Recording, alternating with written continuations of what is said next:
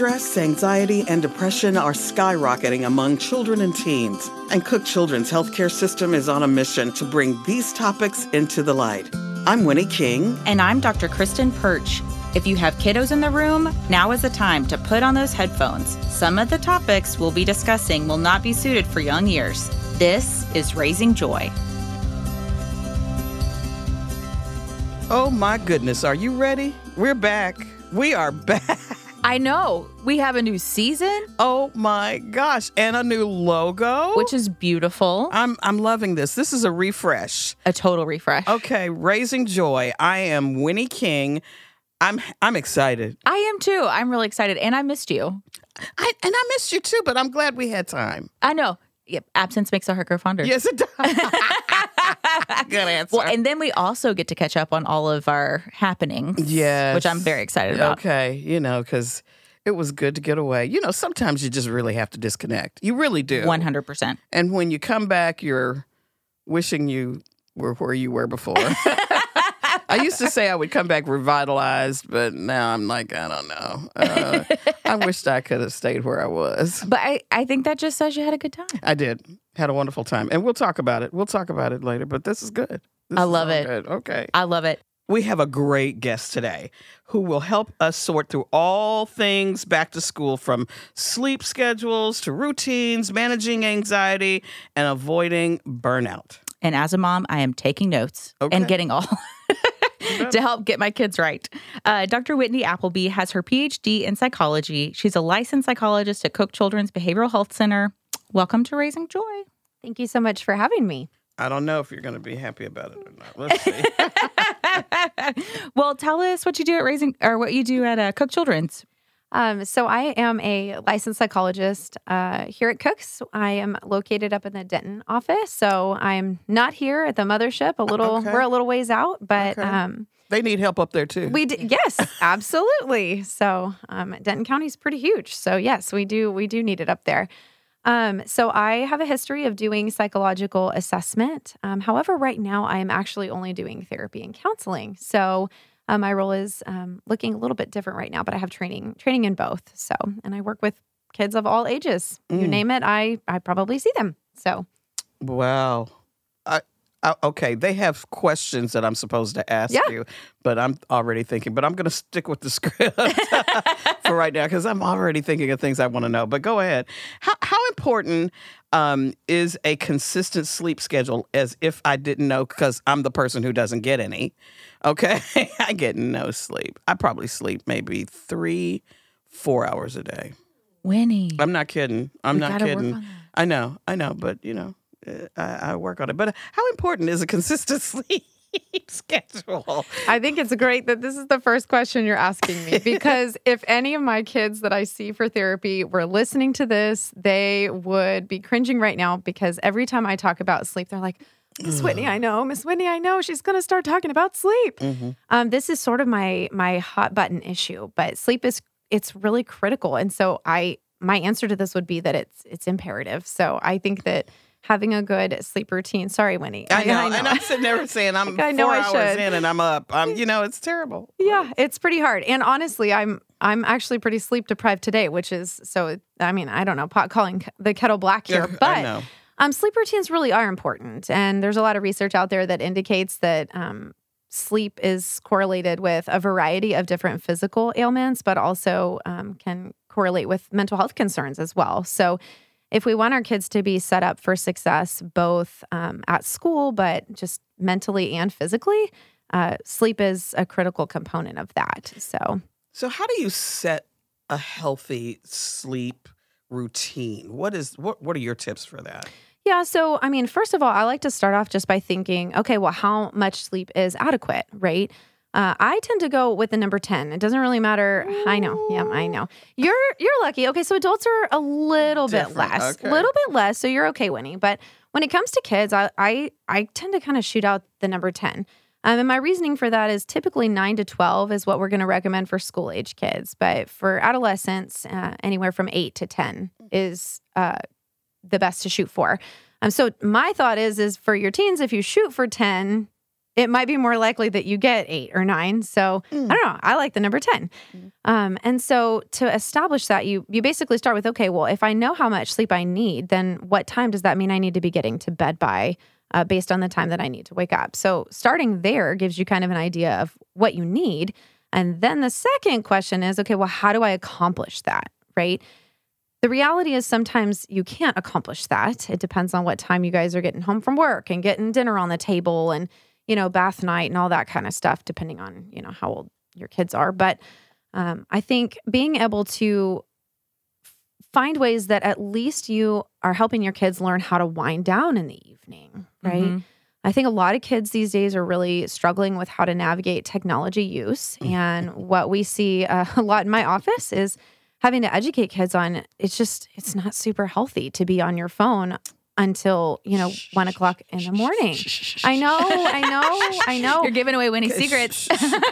That may be my problem. Well, and that's my problem. I tell kids all the time, this is not just a kid challenge. This is an adult challenge too. I mean, I'm speaking to myself here just as much as I am, to parents and kids. Yeah, my mother would say, you point one finger at somebody else and 3 pointing back at you.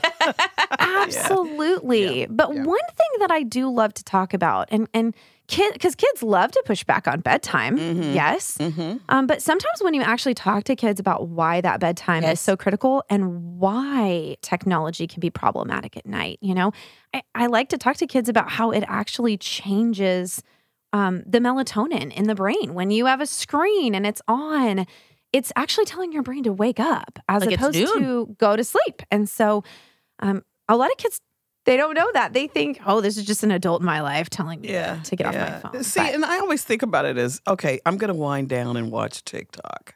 Yeah. In bed. Which is why I'm probably only getting 4 hours sleep. Right. And then you're laughing, and then you're going on to the next one, and the next one. That's why TikTok is so hard. It's a rabbit hole. It's the next video. Yeah. It's the next. Absolutely. So, and it just doesn't teach your brain to calm down. So, other things like reading or... I read, the Kindle really helps me. Like I read and it's still an electronic, but I turn it on dark mode and I do that. But I have done the scroll and I didn't feel better. I don't know. I do better. I sleep better when I read, like actually read something before. So I don't know. Did you encounter, I always call them like, these are like Dr. Perch's zombies, like coming back. So like kids' sleep schedules get all out of whack over the summer. They're like literally going to bed at 9 o'clock in the morning and waking up at 3 o'clock. I think they've probably had a really difficult time these last like 10 days of getting back into school. I bet. And it's just hard getting that back in routine. Absolutely. And it's just really hard. And so I tell kids, I'm like, okay, look, we're at this appointment at 11 o'clock in the morning. Your goal for today is not to go back to sleep. I say and they look at me like I have grown 3 heads. Yep.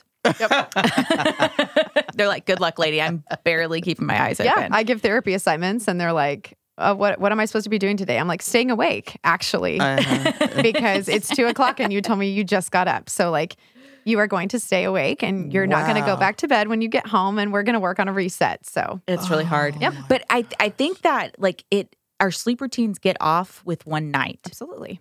It's like one night of like staying up a little bit too late or like you get really into a series and you can't turn it off. And then like you're up till 2. And then whenever you get home from work or you get home from school, like then you just want to take a nap, like all that sort of stuff. I can't take a nap. Oh, I can't either. I can't. But that's what teenagers do. They get home from school, they crash and they wake up at 7 and then they don't know why they can't go back to bed until 1. Right. And so like one night really can be really rough. Yeah. And sometimes afternoon naps can be beneficial, but I typically talk to my teens about making sure that they're keeping that as it needs to be a power nap. This is not an all afternoon nap. 3 hour. And if you can't, I kind of joke with them, but I'm like, if you can't control yourself, don't do it at all. Like just go to bed earlier, Yeah. But I think that's one way to kind of keep it healthy. Yeah. What about like morning routines? Like what do you think about that? Oh my gosh. How do fight in the morning. How do we set our kiddos up for success in the morning? Yeah. I'm going to throw myself under the bus because this was like, of all days, right? This was the night that I did not get any sleep. I had a toddler up like 50,000 times last night. So I got no sleep last night. And then this morning, because I put everything off last night, it all had to be done today. And then I'm also trying to navigate the 3 kids, getting them out the door. And it was chaos. Like, I don't know. Yes. There's not another word to describe it. It was chaos. And the last thing I remember saying to my daughter before she got on the bus at, 6:50 in the morning. I don't do 6. I don't enjoy it. But the last thing I said to her was, hurry up. And as I was just reflecting on, talking with you guys today, I thought, golly, that is how I started her day. And that's how she started her day. And it was all because we didn't have a good routine this morning. Usually my routine looks something along the lines of having some things prepped and ready to go the night before. I'll oftentimes help her choose what she's going to wear the next day so that she can independently in the morning kind of be like, okay, I've got my clothes, and she can kind of do it on her own. And she feels really confident in that. She's 6, just to give context to that. Okay. So, obviously that's going to be different for different ages, but on those days, then we get our morning started off on a good step, and it's me saying, oh, I really, you look great, sweetie, as opposed to, why are your clothes not on? Where's your other sock? School starts in 10 minutes. Oh, so exactly. If you ask my kids, they know I say that like every day. Yeah. Like Monday through Friday. It's chaos. It is chaos. And so I think the more that you can try to do the night before and having that routine to set them up for success in the morning, the better. But also just helping them know kind of what comes first. First you do this, then you do this, then you do this. And that way they can also begin to work on doing some of those things more independently too, especially those little ones. Yeah. I think visual schedules are good for like the younger kids. And then I haven't really figured out how to help teenagers kind of like keep themselves on track.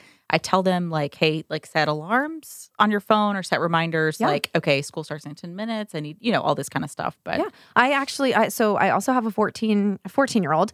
And so, I know, and a 2-year-old. It's a weird range. Oh, bless my you. word. Yeah. And so with my 14-year-old though, he really likes to use Alexa. So he really struggles with time management in the mornings. It's gotten better. But one of the things that he will do is, he'll tell Alexa, "Hey, set a timer for 5 minutes," and because we have one in our kitchen, so he'll eat breakfast. But when that timer goes off, it kind of gives him the, "Hey, I need to get moving." That's a good idea, and that has actually worked really, really well for him. So, oh my gosh! So that's a part of the being efficient and effective in the morning, because that's really tough to do. It's hard to do, especially if you have 3. And at that range, I have 2, and I'm like, it is herding cats. And at that range, you've got a 14-year-old, you've got a 6-year-old, and a 2-year-old. The needs are so different. They are incredibly, incredibly different. And my daughter also, she has cerebral palsy, so she has some physical needs as well. So when I talk about independence, for her, that's really a big deal. Our routine looks a little different, and we have to plan in advance for a lot more because it takes her much longer from a physical standpoint. And so, but one way I think we set her up for success is by kind of stepping stoning it for her so that she knows what to expect and she can be more independent and feels more confident and less rushed, which really helps all of us. I mean, let's just be honest. What time do you have to be up to get kids out the door? So this year with her, because her bus comes a little earlier than others. So, I mean, we're usually up by about 5. I'm getting her up at about 5:30. So when we talk about that sleep routine, I mean, the reality is the routine has to start the night before. The night before. It has to start the night before. And we have to be really intentional about making sure that we are not overscheduled in the afternoons because she really needs her sleep. All kids do. I had 2 high school students tell me this week that they have to wake up at 4:30, one to catch the bus, and then one to make to swim practice. They had to be in the pool at 5:15. Well, and a lot of these marching bands right now, Texas and band and getting ready for football, they're ungodly. Yeah. It's offensive. It is not offensive. Right. I don't do those hours. I'm like, that is not developmentally appropriate. It is coaches, not. Teachers, school bus people. 4:30, and then you're going to this practice, your whatever rehearsal, and then you've got to go to school. Yes, I mean, so and then they're in school, till so our high school in our area starts, I think, 7:30. So they get out at 3, but then they have practice afterwards. And then they have homework afterwards. I mean, so these kids are stretched thin, going. Mm-hmm. They're up and going. Hence how we say the word burnout. I mean, the burnout, it could be real when we're talking about these kinds of activities. Absolutely. And I think there's a lot of pressure. A lot of parents feel the pressure because they want to like support their kids and for them to be active and to have good self-esteem and all those things that activities have. But it's a really thin line of like helping that without getting to like we're overscheduled and like overdone. Like, I mean, 18 hours of the day is scheduled. And we had that down a little bit, during the pandemic and after. It was kind of, it wasn't quite as bad, but I think we have now ramped this right back up. Yeah, I agree with you on that. We're right back where we were. And was that really a good spot? No. Why did we go back? It was terrible. Was that really a good place? Yeah, these kids, they have a lot on their plate. Yeah, they do. For sure. Yeah. Speaking of like managing that pressure and stuff, what kind of signs, like how, like the anxiety, like what kind of things do you see? Yeah. Yeah. Like how do you know if your kid may have some school related anxiety? Yeah. And I'll be honest, with school starting back up, I don't know when you guys all started down here in the Fort Worth area, but we've been, my kids went back to school August 9th. So we've been chugging along. Mm-hmm. It's been great. Did you get a month? I mean, did you get a month? I mean, that was fast. It was super fast. Okay, go on. And so I am already seeing a lot of anxiety, not necessarily in my kids, but like with the kids that I work with. Mm-hmm. A lot of kids manifesting with physical symptoms of anxiety. Yep. This is coming up a ton right now. Stomach aches, headaches, even like dizziness, almost passing out. I mean, kind of lightheadedness. And, a lot of families are like, what's going on? What's going on? And, once they start to kind of dig a little deeper, kids are talking about like, I just don't know that I want to go back to school, or I don't want to be at school, or can I just stay home today? Or parents are getting phone calls home from the nurse, the school nurse, like he's in my office again with stomach aches. And so I think a lot of the times, when there's change coming around, like the start of school, and kind of all of a sudden these physical symptoms are popping up, a lot of the times that can be a pretty sure sign that maybe we have a little bit of anxiety going on. Also, obviously, school refusal, right? I'm not going, and then having the meltdowns before school. That's obviously a little bit more of an obvious sign. But some people interpret that as they're just being obstinate. Like obstinate. Or they're I just don't want being to a go. diva. Yeah, they're being like and so I think a lot of times people respond to that with like punishment. Well, and I don't know that that's necessarily, if it's anxiety that's driving that, I don't know that that's necessarily the best. Yeah. In fact, I would actually argue the opposite is more helpful, right? Maybe a little bit of a positive reinforcer. If we can kind of push through this day, then maybe at the end of the day, when you get home, we can maybe do a special treat together as a family, and kind of having an encourager for the child making it through the day.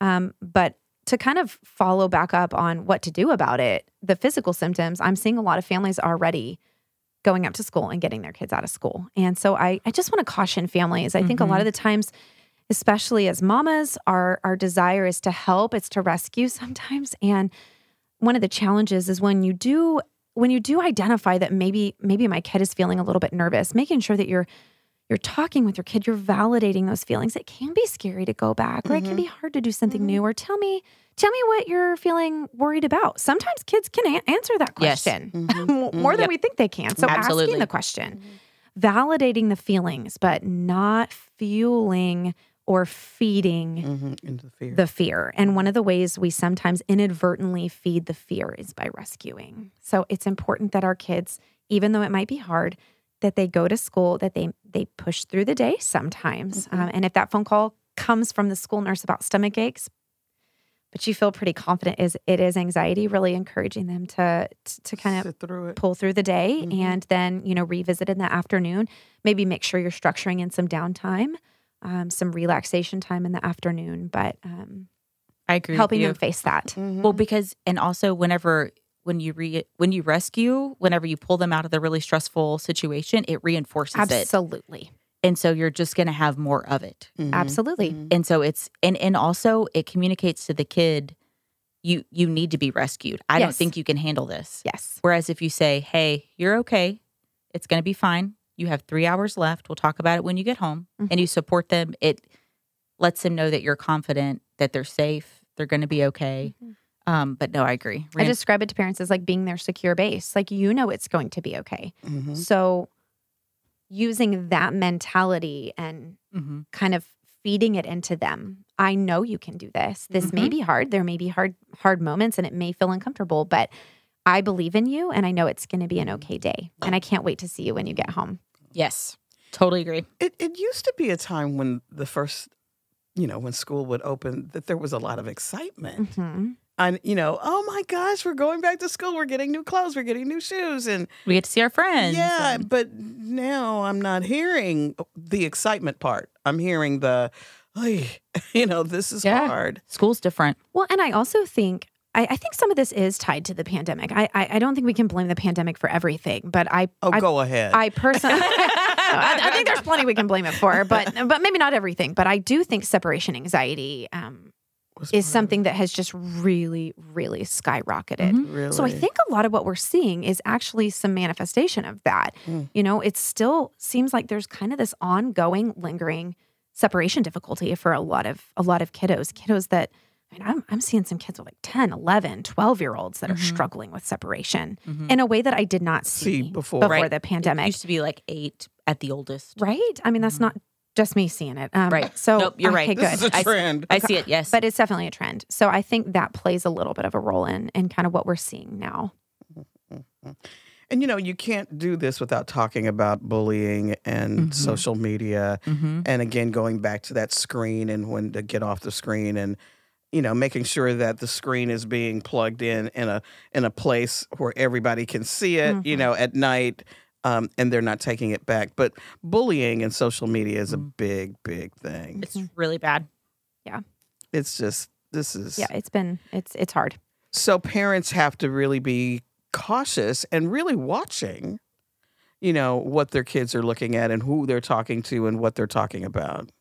I'm so glad I don't have kids, though. It's so hard. I really am. The other thing that's so hard about I totally agree with you. You have to monitor what your kids are doing online. The whole time. I mean, it's the Wild West. It is. Like they can get anything. They can see anything. Yeah. Like they potentially could talk to anyone. Yeah. Exactly. Yeah. Anybody. Yeah. So you have to monitor it, but they're also so much smarter at technology than we are. Right. So they can get around you. Yes. Yeah. This is scary. Dr. Appleby, what advice do you have? Please help solve our problems. I am asking for a friend. Right. This topic is so hard. And I cannot even begin to like have it all together. I sort of have, our household, we have extra bonus points because my husband is in IT and technology. Okay, we should talk to him. Right. Really, he should come talk to us. He and I have talked about like we got to come up with something because we can make the big bucks. Yes, because he's got things like lockdown on a level that I can't even understand. Wow. Right. But I will say, one of the things that we tend to do as a family is definitely, we just don't have technology in the bedrooms. Like that's just not a thing in our household. If you're going to be on a phone or, playing video games or watching TV, it's going to be in the main area of our home. And that's where everybody can see. Kind of how we roll. Now, every once in a while, there's exceptions to that. Obviously, I do have a 14-year-old now. He just started high school, and he has, like I mentioned earlier, a 2-year-old sibling who's driving him nuts all the time. So sometimes the Chromebook for school, every once in a while, does go in the room, right? But I'm checking in with him, every, maybe 15, 20 minutes. I'm kind of popping my head in, hey, how's the homework going? How are things going? Just kind of making sure that he is sticking with what he's supposed to be doing on his Chromebook, right?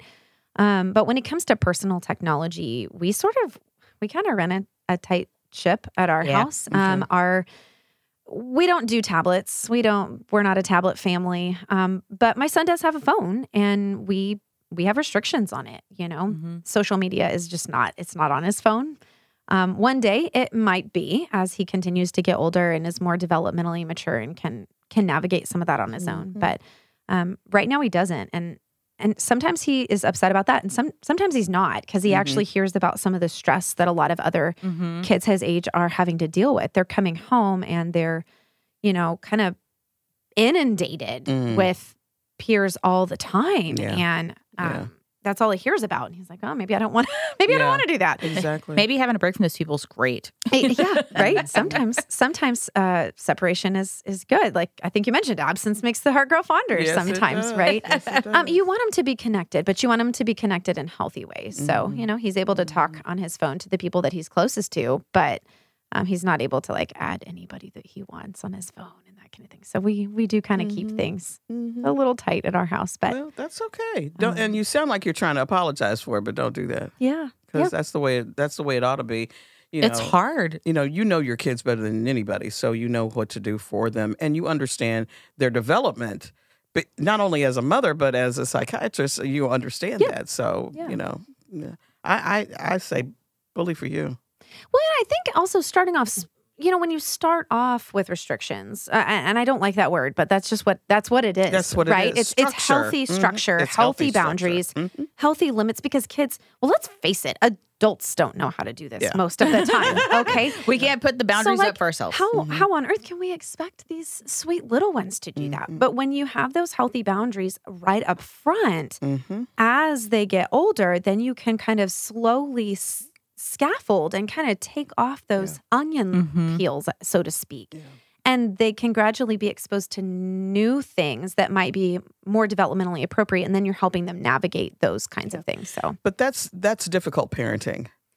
I mean, that's parenting that needs to pay close attention. It takes time. And not everybody, is set up to do that. Absolutely. I mean, because you have to pay it. If you're coming in his room every 15 or so minutes, you're paying attention. Yeah. And how do I not get on the couch and start, binging something and I forget to go in there? Yeah. So you really have to be intentional about it. Yeah. And it's exhausting. It is. I mean, it's let's be honest. But it's what you signed up for. It's exhausting. Yeah, the second I put a phone in his hand, right? I actually signed up for that, right? You did. But you have. It's such a. You don't. It would be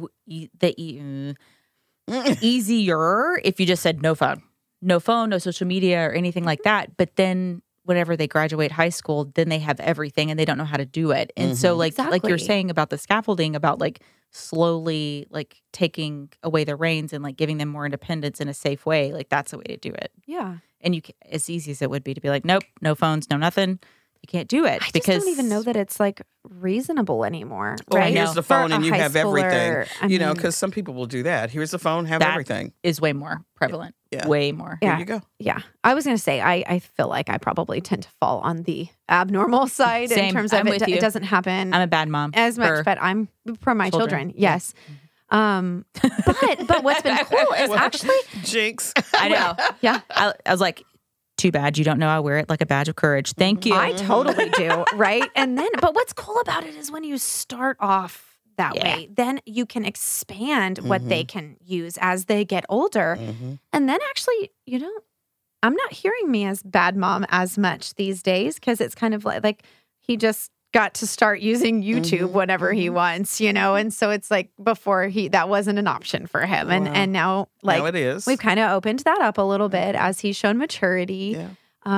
But now he just thinks we're cool now. So I don't know. Like as you scaffold when they're ready, there can be positives that come. Yeah. And at some point, he's going to understand that you were protecting him. Yeah. I hope. I hope. He will. He'll get it. He'll be 40, but yeah, exactly. He'll be like, dang, they were smart. Yeah. He'll be 40 with 2 kids of but his it doesn't own. always come across like that right now. So amazing. Oh, jeez. Dr. Appleby, thank you so much for stopping by and sharing your wisdom. Yeah. Like, it's amazing. Like, I just really, I just like talking to This you. is fun. I hope you come back. It is. I will. I'll come back anytime you want me to. Okay. One other fun thing that we do at the end of every podcast is we ask people what they're grateful for. Ooh.